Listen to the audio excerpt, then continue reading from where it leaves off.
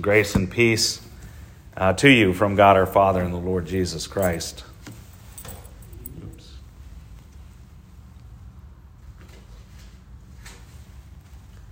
Today is All Saints' Day. We remember and celebrate the saints that have gone before us.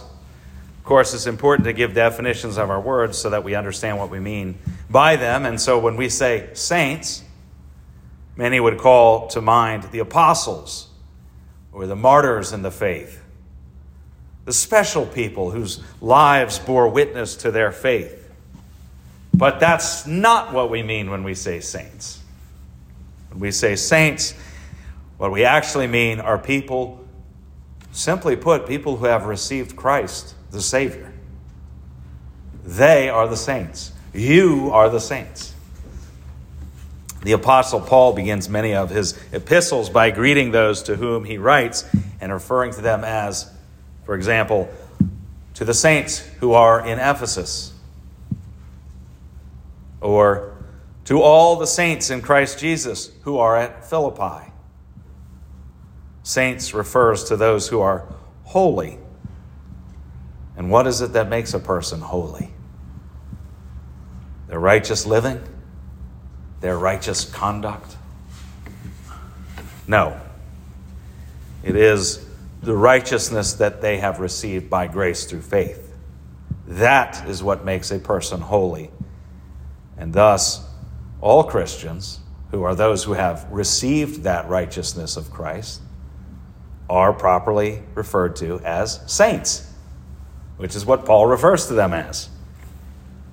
And just as Paul proclaimed that the faithful were thereby saints because they were faithful, because in Christ God had worked faith in them, Jesus proclaims that the faithful are blessed by their faith. And that's what we have in our gospel lesson today, the Beatitudes.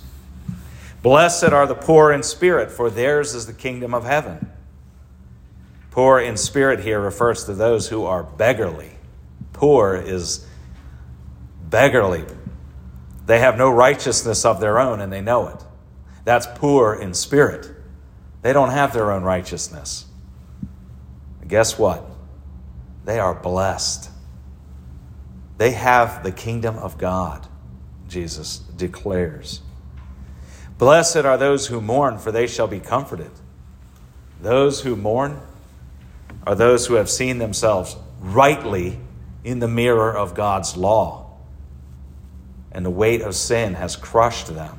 They have seen their unrighteousness, and they mourn. Sorrow, contrition over their sins and over their lack of righteousness. Guess what? They are blessed. They are blessed because they are comforted by the gospel of Jesus Christ. Blessed are the meek, for they shall inherit the earth. You know, the meek are those who get trampled on. That's the way of this world. They won't or they can't take the earth by force because they're meek. They're victims of a cruel and sinful world oftentimes. Well, guess what? They're blessed. The earth will be theirs. They will inherit the earth. Blessed are those who hunger and thirst for righteousness, for they shall be satisfied. Indeed, those who have a righteousness of their own don't hunger or thirst for righteousness because they already got it. So who is it that hungers and thirsts for righteousness? It's the person who has seen themselves rightly in the mirror of God's law and said, I don't have a righteousness of my own. Well, I might, but it's worthless before God, my own righteousness. And so they hunger and they thirst for an alien righteousness, a righteousness that is not their own, a righteousness that comes from without, that comes from Jesus Christ. Well, guess what? They'll be satisfied. They will receive that righteousness for which they hunger and thirst for. Blessed are the merciful, for they shall receive mercy. And who are the merciful? Those who have received mercy are those who show mercy to others. Think of the parable of the unforgiving debtor. The man was forgiven much, remember? But then he demanded repayment from the man who owed him. He did not show the same mercy that he received. He was punished for it. Faith receives the mercy. And that same faith that receives the mercy of Jesus, of God in Jesus Christ, shows us and enables us to show mercy toward others. It encourages us to show mercy toward others. Oh no, but we don't do it very well, do we? Well, once again, we hunger and we thirst for righteousness because we know what we ought to do. But see, even in the mercy of God that he gives to us, we're still seeing our, continually, always before us, seeing our shortcomings. And it just drives us back to the cross again, which again reminds us of the God that we have, which is the God who gives these blessings out profligately, if you will. Blessed are the pure in heart, for they shall see God. Well, what does it mean to be pure in heart? Because I don't feel like I satisfy that. Does that mean I'm not blessed? And we might think that we couldn't possibly be pure in heart because of our sin. That's not what it means to be pure in heart. If that was the case, if it was about not being sinful, that's what pureness of heart was, then how could David, whose sin was ever before him, how could he call out, "Create in me a clean heart and renew a right spirit within me"? See, he could do that because pure in heart means your disposition toward God. When you look heavenward, are you looking in faith and trust? Lord, have mercy on me, a sinner. Christ, have mercy on me. That's a pure heart. It doesn't mean we're sinless. Of course we still sin. We still struggle with sin. But a pure heart is that which recognizes that sin. And through the word of God is contrite. Because God works repentance in us. That's a pure heart. Blessed are the peacemakers, for they shall be called sons of God. Jesus is the Prince of Peace, and those who bring the message of the gospel are peacemakers. When we pass the peace, when we say peace be with you, it's not just like a greeting, like good morning, how are you doing? It is the peace of God, the reconciliation that we have, because in spite of our sin, in Christ Jesus, we have been reconciled to God. That's the peace that we're passing to each other. So think about that when someone says, "Peace be with you," or "Peace, brother." Think about that. That's the reconciliation with God that we have through Christ. Blessed are the peacemakers, they shall be called sons of God. Blessed are those who are persecuted for righteousness' sake, for theirs is the kingdom of heaven.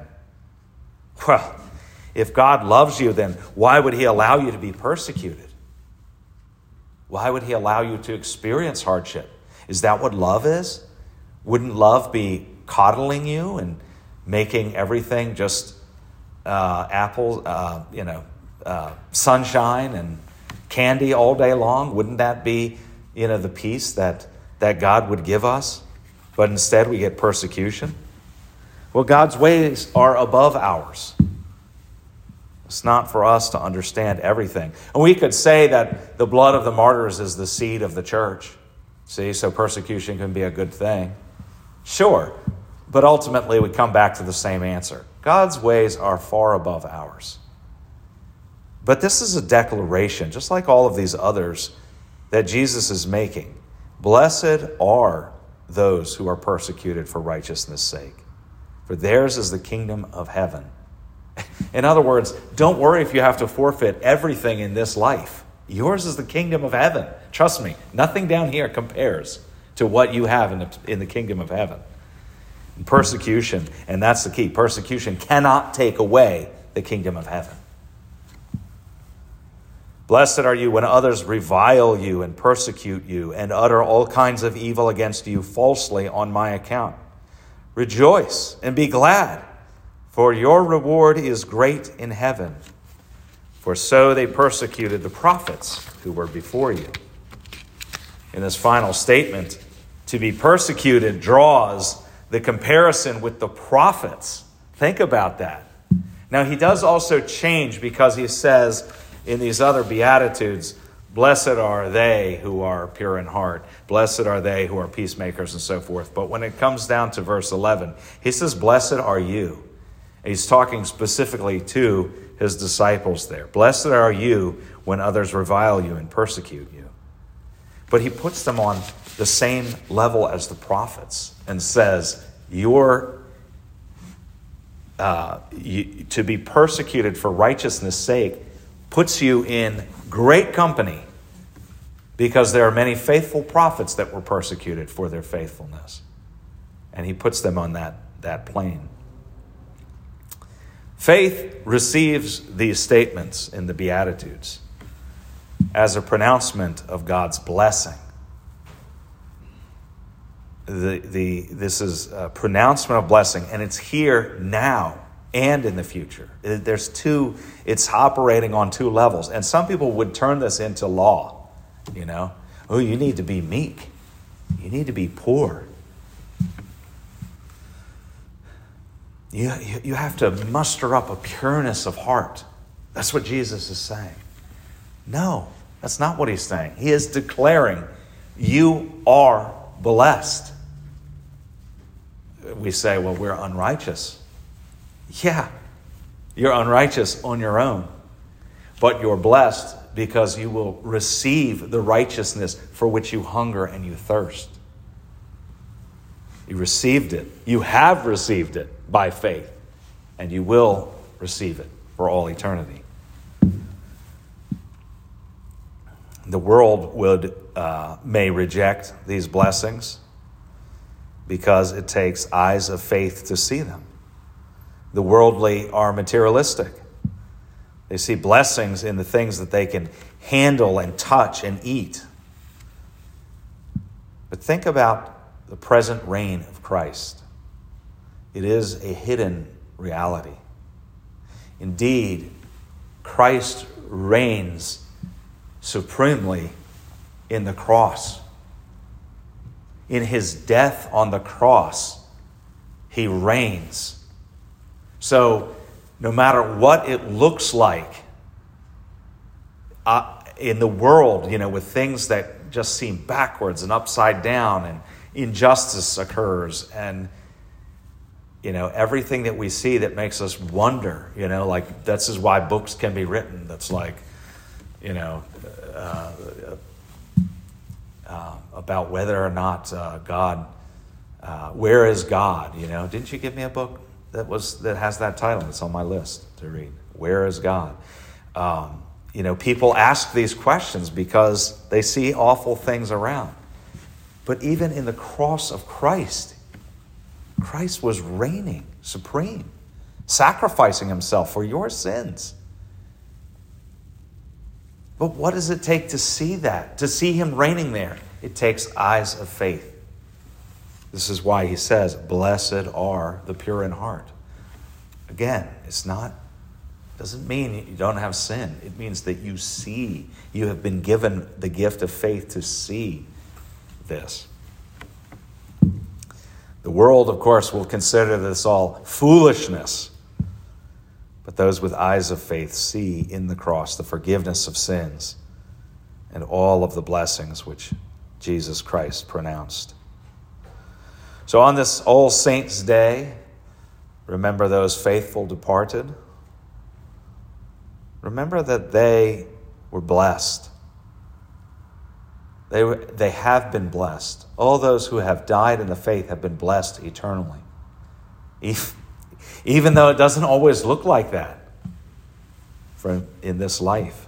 People have suffered and gone through a lot. Well, the promise is there and the declaration is there that Jesus made. Likewise, you too are blessed, now and for all eternity. Thanks be to God. The peace of God, which passes all understanding, keep your hearts and minds in Christ Jesus.